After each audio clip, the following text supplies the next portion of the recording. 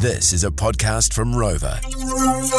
All right, welcome back into Rural Exchange here on your Sunday morning. Here's a good one for you. A rural king country builder has his sheep farming hat on when it comes to persuading his clients to use wool as much as possible in their new builds and renos. So along with his building company, Kurt Houghton and his wife, they've also got a third generation 427 hectare sheep and beef farm in Aria. He joins us now. G'day Kurt, how are you?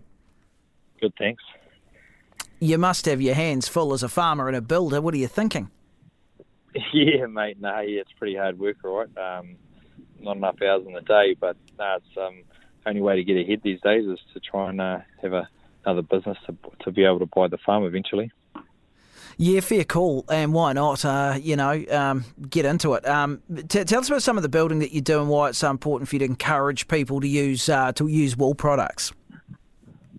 So we do a variety of work, like we do rural buildings as well as new houses and renovations. We're obviously pretty rural here in Pipiu area, Tikawiti area, Waitomo. So yeah, we sort of do a bit of everything. I try and bring in the wool as much as I can because obviously I'm a farmer and I want to try and promote it. So yeah, we're just trying to bring in as much as we can. Yeah, and why wouldn't you as well? It's, we've spoken numerous times on this show about the benefits of wool. I think most people are starting to cotton on to it now, aren't they? It's just such a durable product, biodegradable, fire retardant, you name it, it's got it all. Yeah, it has, mate, yeah. And like we see it on the farm, obviously, we're dealing with sheep. I mean, they come in, they can be filthy one day and it rains and you go back out and they're beautiful and clean the next, and it is a great product, eh? It's just it's easy to work with when it comes to the building side of things. You don't get itchy working up in the ceiling with the wool bats. So yeah, it is a beautiful product. Do you think more people are cottoning on to the benefits of it? I think down where we are, it's always been here. Like the farmers always want to use it. But yeah, definitely in terms of the town, and they are trying to use it a little bit more in terms of carpets and stuff like that. Yeah, just cottoning on to the benefits of not being plastic. Yeah, for sure. Now, wool insulation, right? Now, if you use it, is it true that you have to actually build thicker walls?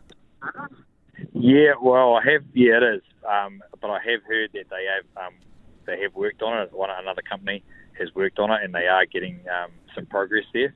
So yeah, I think they are making some gains. So hopefully we'll see some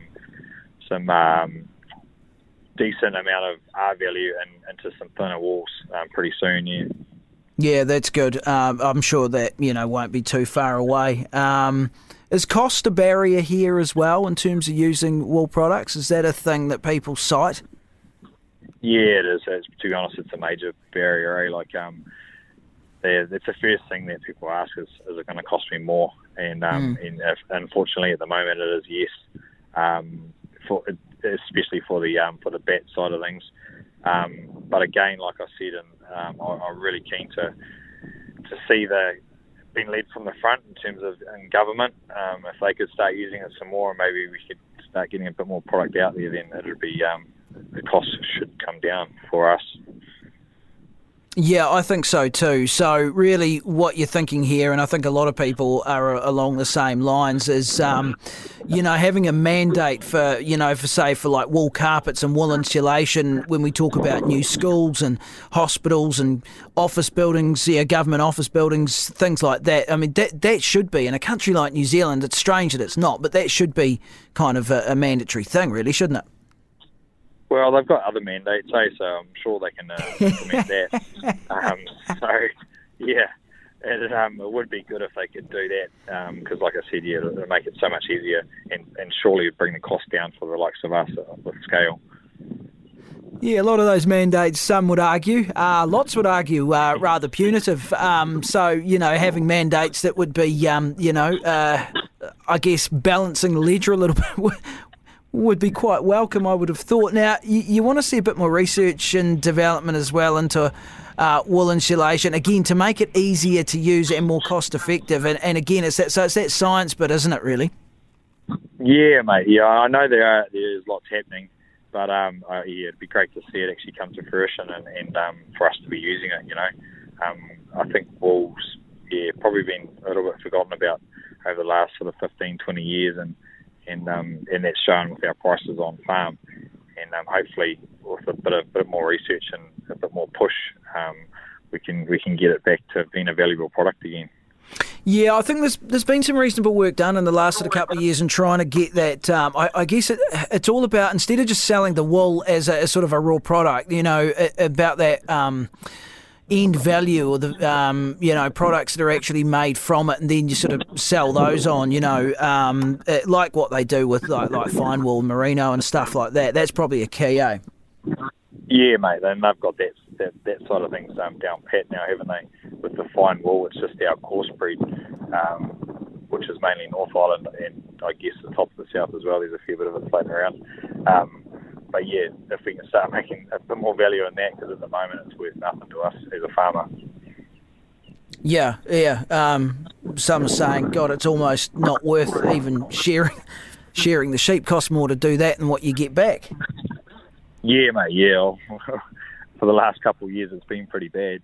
From when I first started farming sort of 10 years ago, myself, and just watching it decline from then even. And this last couple of years, it's costing us a fair bit to share our sheep now. Yeah, well, listen, hopefully things start to look up in that regard. I think the worm has turned. It might be slow, but hopefully it has turned, and you keep fighting the good fight, my friend. Lovely to have you on the program. Appreciate it. Awesome. Cheers. Thank you.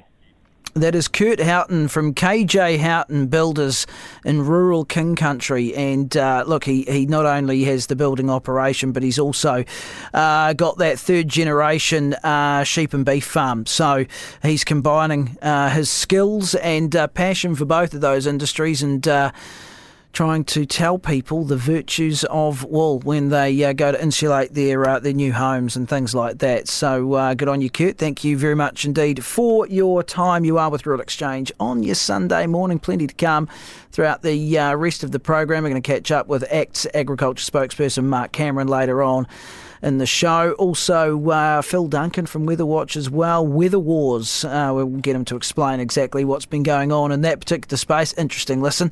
But up next on the program, I guess it's slightly off topic. Not really. It is, it isn't, whatever. I don't know. It's a good chat anyway. Suze Keith is from the Terrace region, Sustainable Terrace. Of course, it's the big hullabaloo about the airport that could potentially go into to that part of the country. Obviously affects a lot of farmland, livelihoods, etc. So we're going to find out more about that. That's up next here on Rural Exchange.